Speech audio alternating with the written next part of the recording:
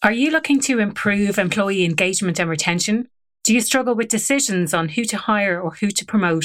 I have an amazing opportunity for a forward-thinking, purpose-led, people-first organisation to work with me on the first pilot Happier at Work programme for corporates. The programme is entirely science-backed and you will have tangible outcomes in relation to employee engagement, retention, performance and productivity. The programme is aimed at people leaders with responsibility for hiring and promotion decisions. If this sounds like you, please get in touch at aoife@happieratwork.ie. That's AOIFE at happieratwork.ie.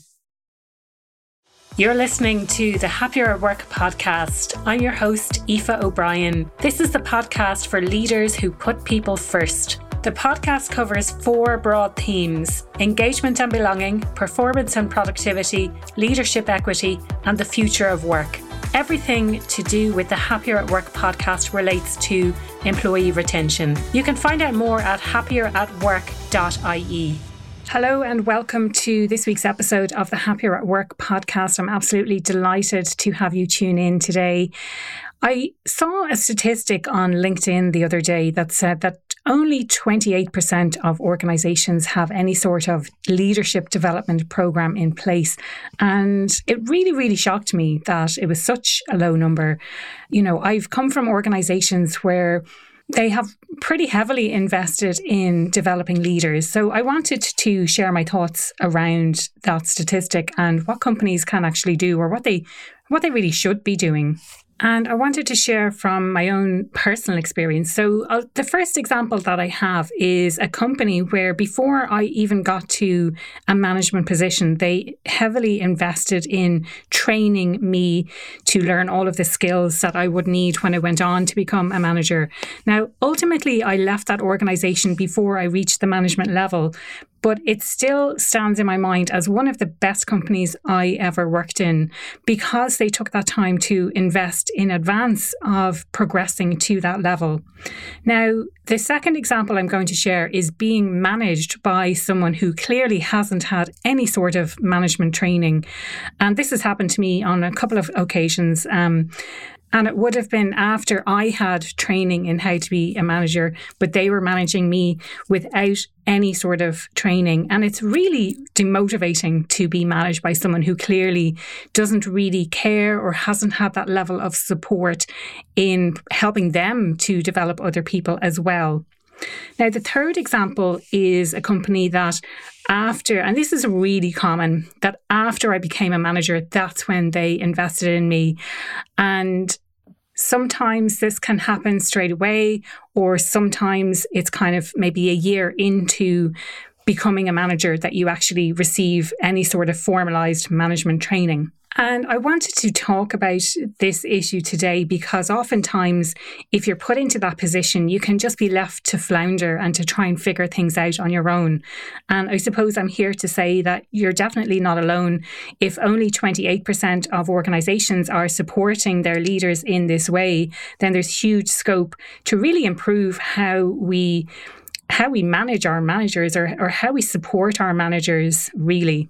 At the end of the day, it's really our managers who are the touch point for the employees who are doing the work. And oftentimes they're doing a lot of the day job themselves in addition to managing people. I know certainly that was the case when I was a manager. I was doing the day job in addition to being responsible for developing other people within the team as well. I have talked about this on the podcast. It has come up quite a bit. When managers are promoted, no one tends to sit them down and say, and now here's your new responsibilities and this is how your role has changed.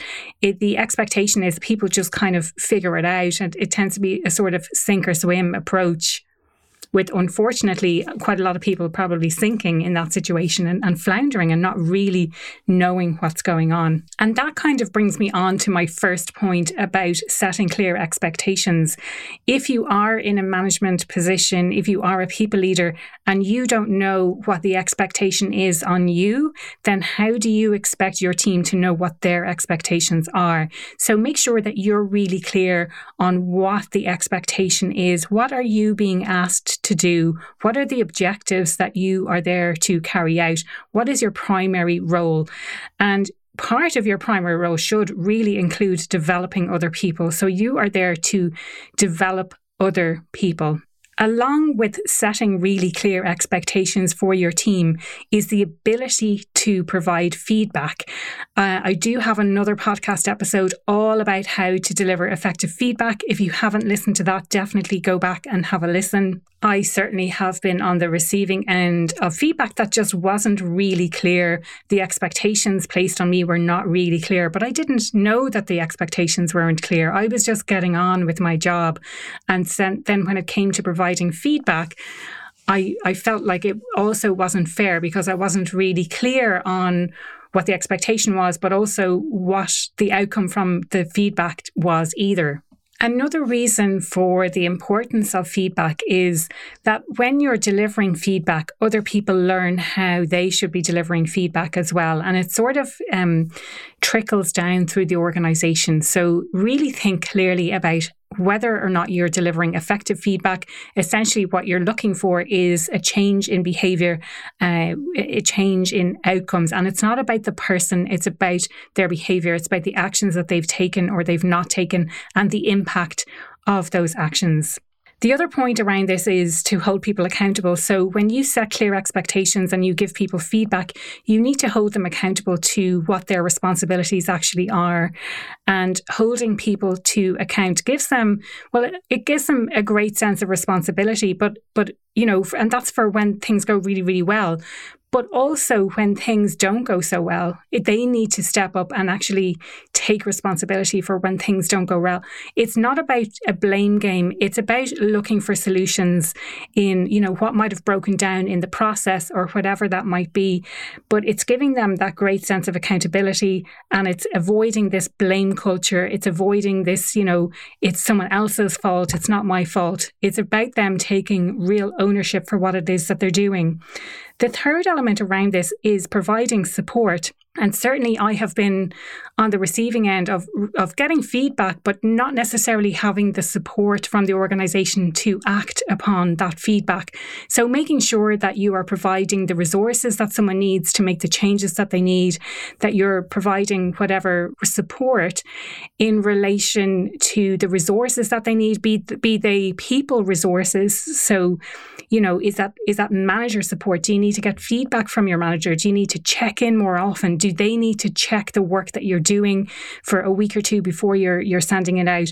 So making sure that you are able to provide that support for your people. If you have anything else to add to this, or if you want to get involved in the conversation around supporting people leaders in organizations, and this is really with a view to improving performance of the organization as a whole, because people leaders have so much responsibility within organizations, and oftentimes it's people will leave managers, especially if they're bad managers. People will leave managers rather than leaving organizations because the managers are the touch point for individuals within the organizations, especially now with most people working remotely or in a hybrid situation.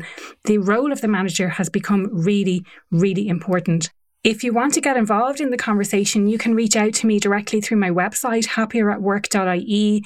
I'm also on Instagram, happieratwork.ie, and on LinkedIn, Aoife O'Brien. That's AOIFEO''BRIEN. And I look forward to continuing the conversation there.